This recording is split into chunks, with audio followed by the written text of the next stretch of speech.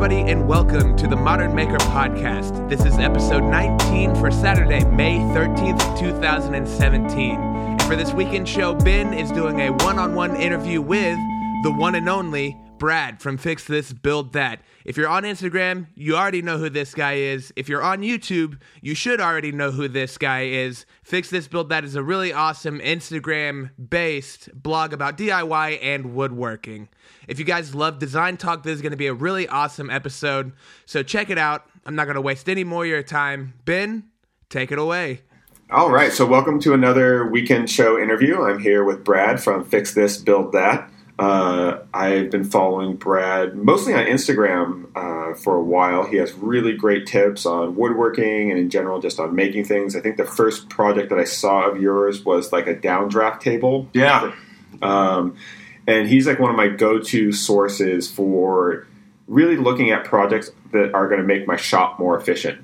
Think ways to set up different jigs and different ways of just of making better.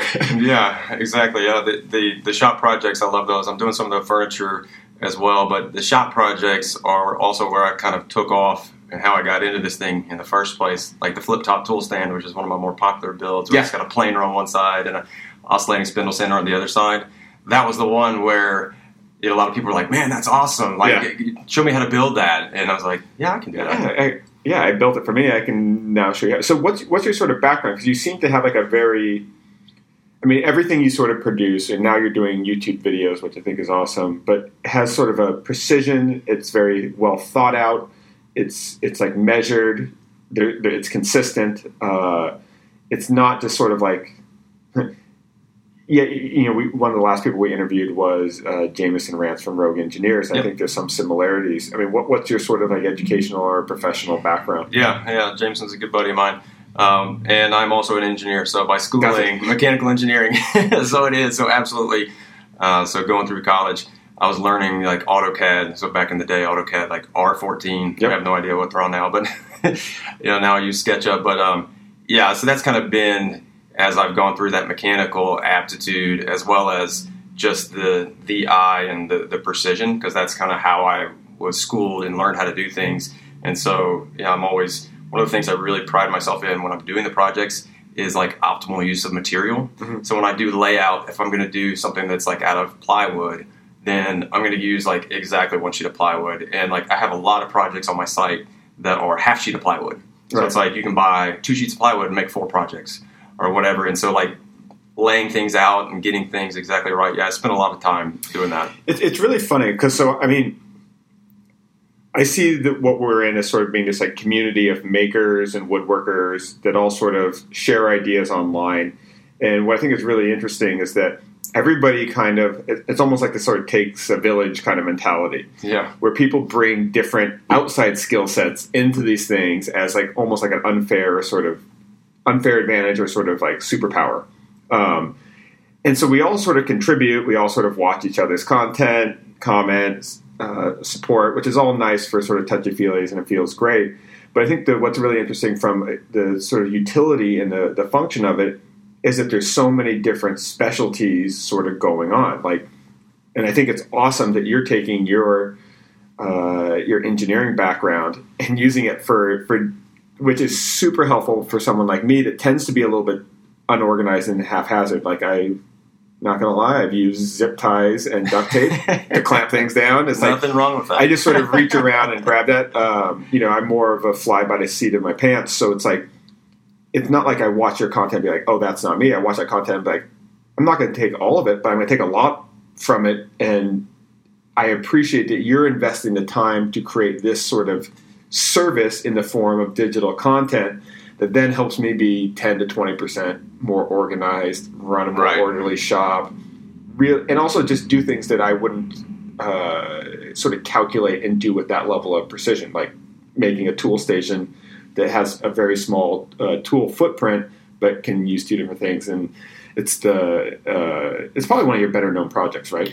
Yeah, definitely. That's probably my number one seller as far as from a plan perspective. And it's really cool because what I have is, on Instagram, I've been on there since like 2013 doing that. So I've been on there for a while and got a great following. The people are awesome and they build that. And that's one of the things that I think is really cool is seeing other people build it. And then I always try to, whenever I see it and they'll hashtag me or whatever, I'll see it and I'll be like, oh man, that's amazing. And I'll share those as well. So I think that's part of, like you said, part of the community is not just giving back in that way, but also like trying to highlight and show people and say, yeah, like, not only can I build it, but here's these other people that are building it as well. So in one sense, you're highlighting that person and you're giving them like a great day. They're like, oh man, this is great. My stuff's getting published out to a larger audience than I have. Yeah. And not all those people are content creators by any stretch of the imagination,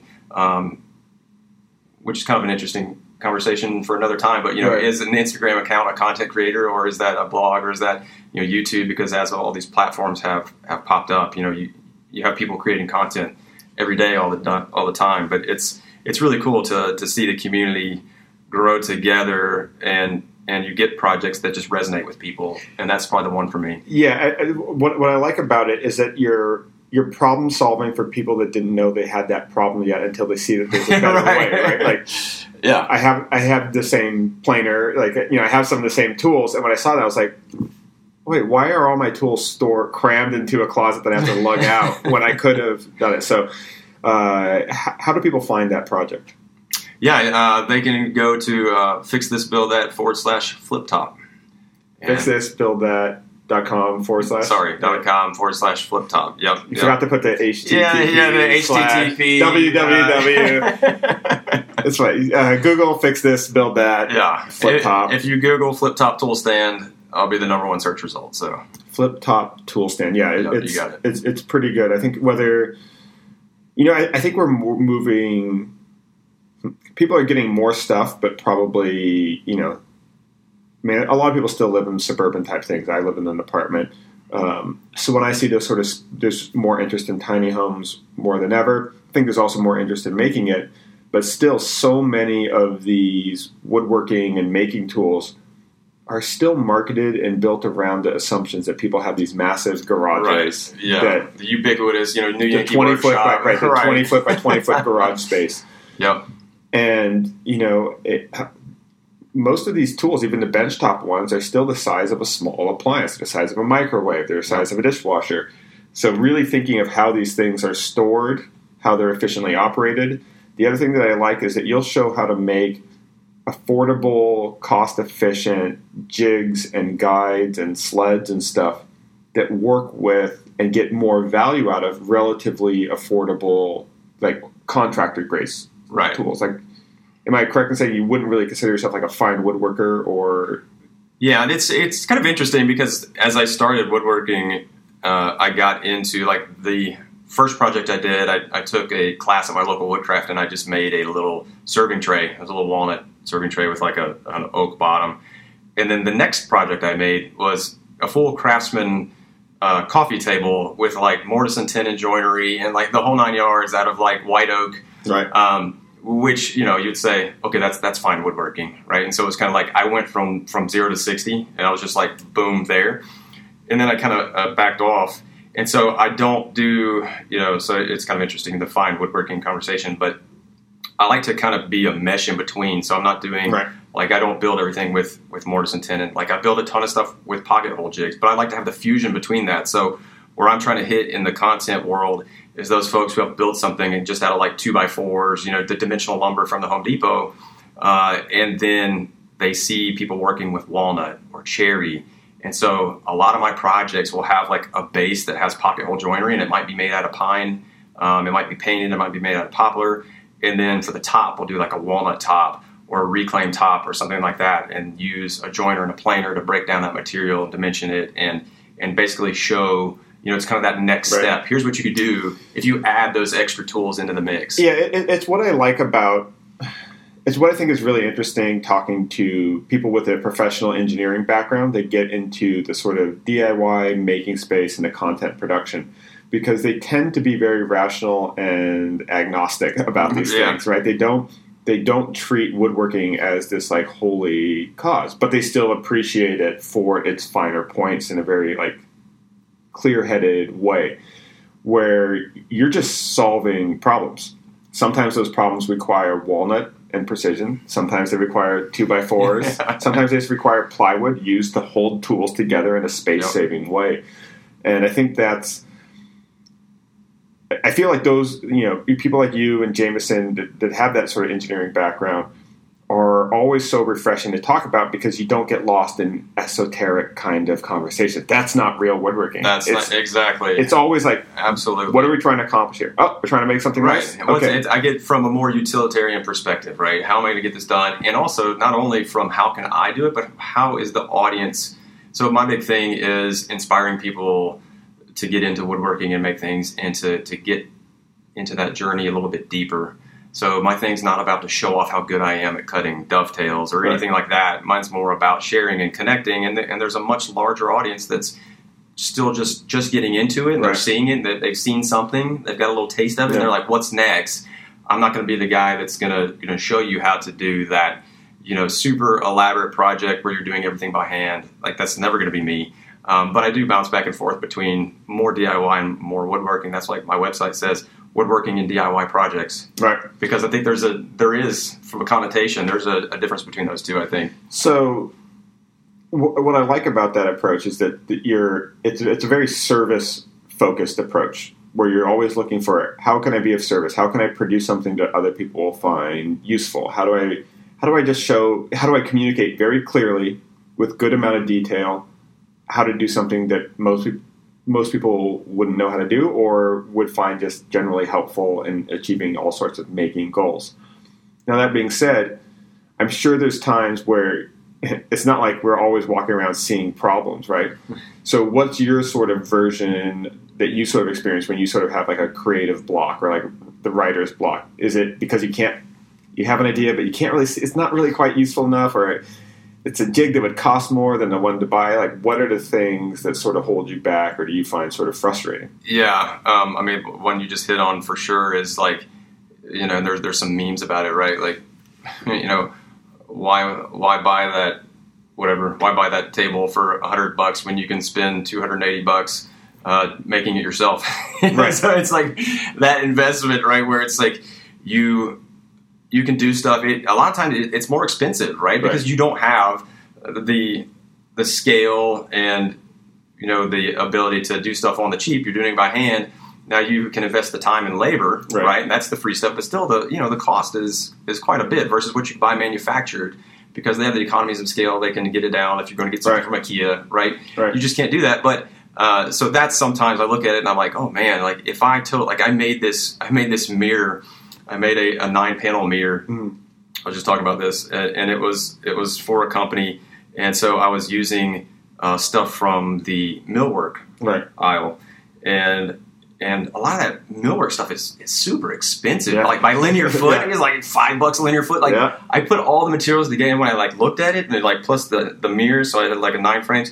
Like, it was like $300 or something. So I was like, but yeah, why buy the mirror for $150 when you can DIY it for $300? Right. And it's great to laugh about those things, but it's the challenge, right? Because it is. And I find that hard sometimes. Right. That's the block, is that, man, you have to figure out how to get around that so that it is actually something not only that people will do it because to be able to say that I made it, but actually that it is a better alternative than buying it, right?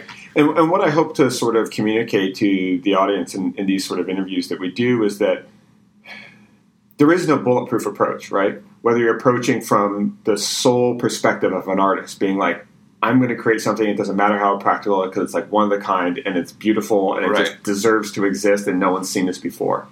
Well, the limitations of that are that it's really hard to make something that unique. And it's really hard for other people to see a vision that idiosyncratic and one-off. From the sort of very practical sort of engineering sort of approach, you then have you operate by a series of rules of like looking for utility and like rational ways of thinking and organizing your thoughts and then setting project planning and putting a really clear process. But then you can be defeated by the own rules that you're sort of laying out. And I think and this is why it's such an awesome time to be getting started in woodworking or makings, because you have so many different people approaching it for so many different directions, is that no matter what your sort of your bent is, or what your sort of intuition sort of leads you to sort of creating or designing or building, there's someone out there publishing their struggles and their challenges for it. So do you ever feel that like sometimes you just gotta make something really like whimsical and crazy? Yeah, and just, like, I do. Eliminate that kind of. I do. That's like I don't want to be in that box, but at the same time, like what you're saying, you know. So when I sit back and think about the stuff that I've built, like my stuff is very utilitarian. There's nothing like crazy sexy about it. But one of the things I try to do is put a spin on it, or make something that's just a little bit better, make something a little bit or a little bit different design in the piece, but it's still, to your point, you know, it's still like, oh, it's kind of utilitarian. So it's like, and it's not the stuff that goes crazy. Mine's more about, you know, so mine aren't going to like blow up on YouTube because they go viral because I made, you know, a sofa table or an end table, because typically my stuff's going to be straight lines and I don't have the design acumen that you guys do. So yeah, sometimes I do think like, man, I just need to like go outside the box and just like make something crazy that will have, that I would never make on my own, but it's like, and it might be a piece of art per se, or, you know, something that I'm not going to use. Like, oh, we need a sofa table, I should build a sofa table, right. But build something that we don't need at all.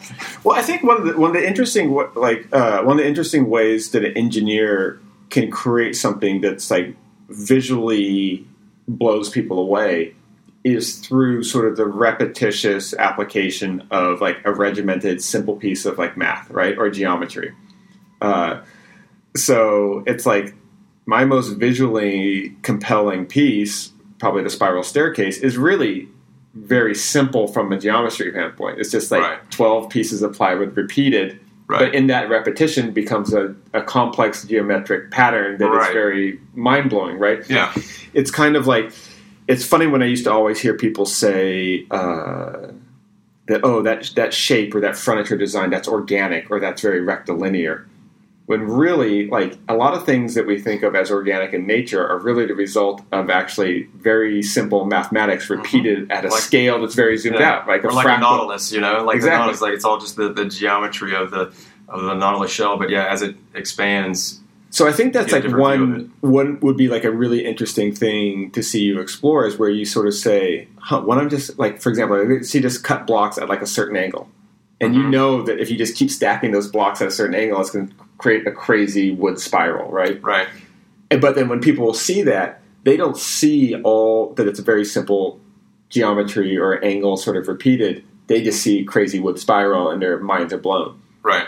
So I think like something like that would be a really interesting area for you to explore, where you can, not that I'm telling you what to do, you're doing fine, but I think that's like a way, though, where you can kind of bridge, where you're still utilizing your competitive advantage and, you know, thinking sort of rationally, being a really good project planner, right, producing really buttoned up content, and also just being an excellent communicator and explaining how you got to the result that you did, but still providing the utility, in this case the educational part, of explaining a simple mathematical geometrical concept and how it repeats. So I think one of these days I'm going to like flip on your channel and see something. I get a feeling I'll see something like that. It you know, and that's great, because like my mind just doesn't go there, right? And so it's great to hear you guys talk from, because you guys are you know, listening to the podcast. You guys have the design perspective, and it's great to get that third party coming in and influencing me. And that, you know, back to your earlier conversation about there's so many people doing it so many different ways and people's unfair advantages.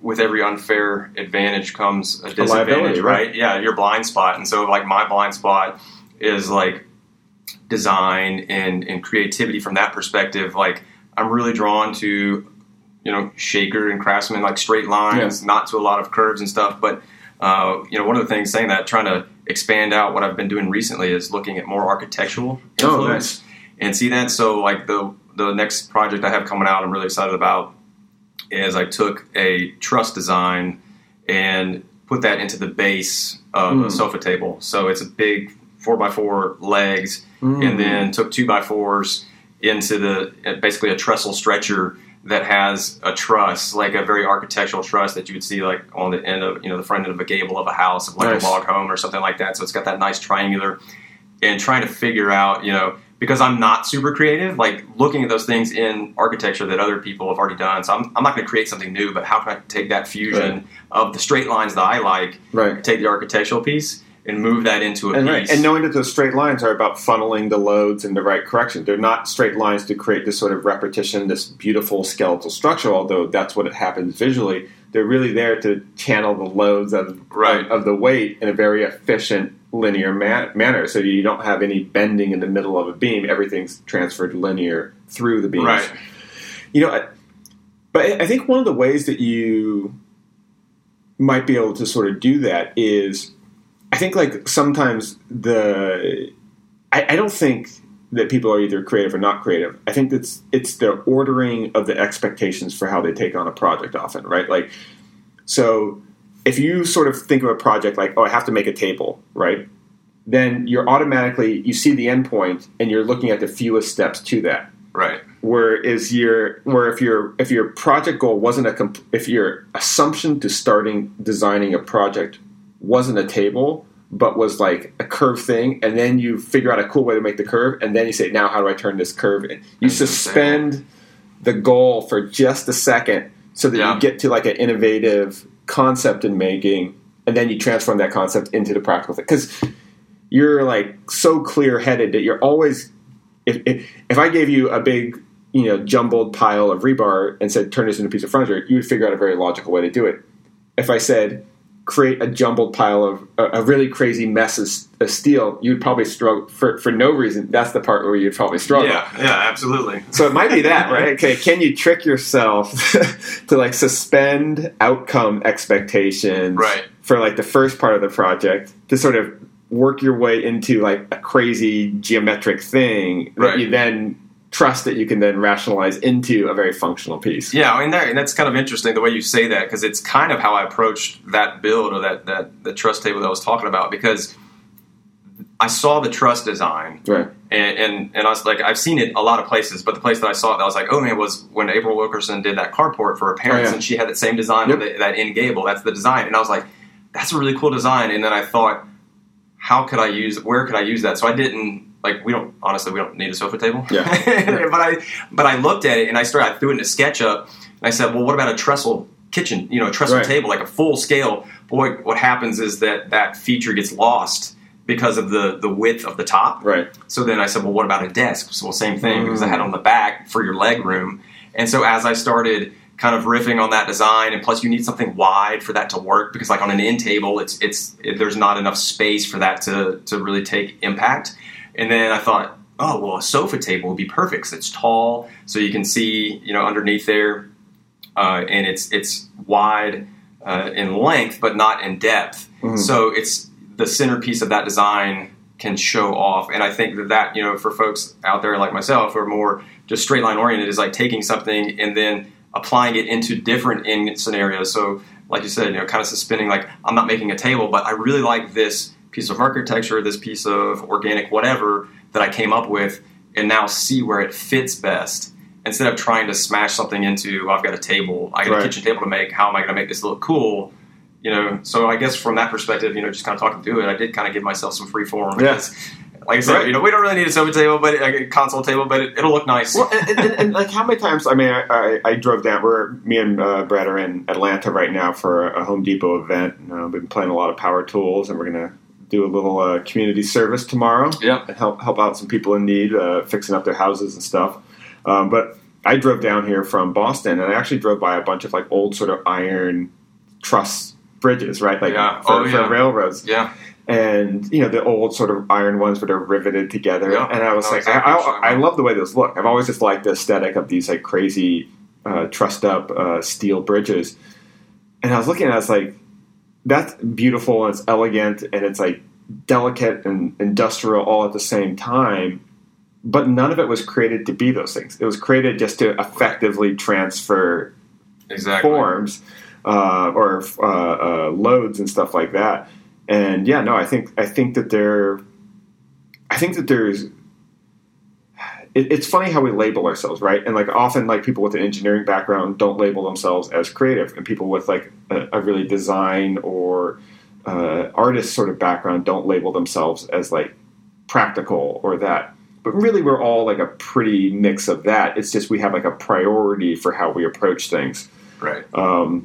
And it's awesome every once in a while we can just see a little bit of a glimpse of a path that still fits within our personality and what's like efficient for us to be prolific to sort of, branch out a little bit. And I think those end up being some of our best projects. Well, that's how you grow too, right? I mean, that's where I think that knowing, and kind of the recurring theme here is like knowing your blind spots and knowing what you're good at, but growing those other areas. And that's something I am trying to do is like you said, so maybe not worry about so much being creative, but how do you take things of dissimilar, right? So this was really made for this purpose, but I'm going to use it in a different situation. So, so the truss design of this table, I don't need it to support, 1,000 pounds or whatever. Yeah. It's purely for design, right? So taking it out of its nature, of what it was designed to be from an engineering perspective and putting it, making a design element that, I think there's some growth there. And hopefully that'll lead to just being able to take something and then, modify it. So like that would be the next step is like. So is this project, will this be available on your YouTube channel? Or? Mm-hmm. Yeah, I'm doing a video for it. It'll be out here in the next couple of weeks. So and then you'll also do plans for it on your website. Plans for it, and then I always, so obviously we talked about Instagram. I'm always doing the stories and showing the pictures of it as I go along. And your Instagram is also great. You do a lot of sort of like you really sort of like serve the community in your Instagram. You post other people's stuff. You have sort of like daily themes for a lot of your posts. Like if you like woodworking, you'll like your Instagram. What's your Instagram handle again? Just Fix This, Build That. Awesome. Yeah. And one of the other things we always like to ask people is there's so many people out there listening that are just getting started, maybe don't have a full shop set up yet. So what are some of like the things that are under like $20 that you find like really useful? They could be accessories or tools. Just what's something under $20 that's a really useful item that you use? Yeah, and so I was thinking about this, and now I find the answer really funny. It's an engineering square. There you go. So what is that? It's like a metal machinist, one? Yeah, machinist. Some people call it engineering square, but machinist square. So yeah, just a heavy metal base, but it's just a right angle, right? So I use that a lot for. Instead of using like a carpenter square, but I'll use that if I'm setting my table saw blade, so make sure I get my 90 degrees, but more so like when I'm joining up things, checking for square on a drawer after you've made it, stuff like that. So it's just it seems a lot more sturdy because you can't knock it over as much. It's got a nice heavy base, and then you get that perfect right angle. So I think, if you're building, getting stuff together and making sure that you've got your right angles, right? If you're doing square things, making sure everything's square is going to save you a lot of time and effort, and especially on your machines, because I don't know if you've ever made a 45-degree cut on your table saw and then you thought you took it back to 90 or you didn't quite check it to 90, or your miter saw especially. I make a lot of like 89.7 degree cuts. Exactly. I'm really good at that. That machinist square is great for quick setup. I would highly recommend a machinist square. Awesome. And you have a link to like an Amazon link for that or something on your website or anything like that? Yeah, and actually I think it's on there. I have fixthisbuildout.com/tools is a list of all the tools I use and the stuff that I have that I find really helpful. A lot of it obviously is over $20, but machinist engineering square, combination square, stuff like that. Awesome. So I encourage you, if any of you guys are in the process of setting up a shop or getting back into the shop and improving and organizing things, Fix This, Build That is definitely one of the best resources to sort of get ideas for just how to get organized and run things more efficiently. Something I definitely need to do more of. I know that when I have a clean shop, the ideas flow more cleaner. When you have a cluttered space, you can have a cluttered mind, and you do want to be a little bit of a minimalist and keep things sort of orderly. So definitely check out Brad's stuff. And Brad, thanks a lot for joining us. Awesome. Thanks for having me, Ben. And there we have it. Thanks a lot, guys, for listening. Thanks a lot to Brad one more time for being on the show. That is at Fix This Build That on Instagram. Same on YouTube. You should be following him on both. He's got a lot of great DIY, a lot of great projects. Also, don't forget to follow us on Instagram. That is at Modern Maker Podcast. And check out the hashtag 2x4 Challenge. We've been getting a ton of submissions lately, which is totally awesome. And there's still plenty of time to build something if you want. Submissions are open until June 1st, so get out there, go grab 2x4s, and make something cool out of them. I'm not going to take up any more of your weekend. Thanks a lot, everybody, for watching. Don't forget, subscribe, rate, review, Instagram, all that good stuff. And we'll see you next time on Thursday with everybody. I promise, on the Modern Maker Podcast. Bye, everybody.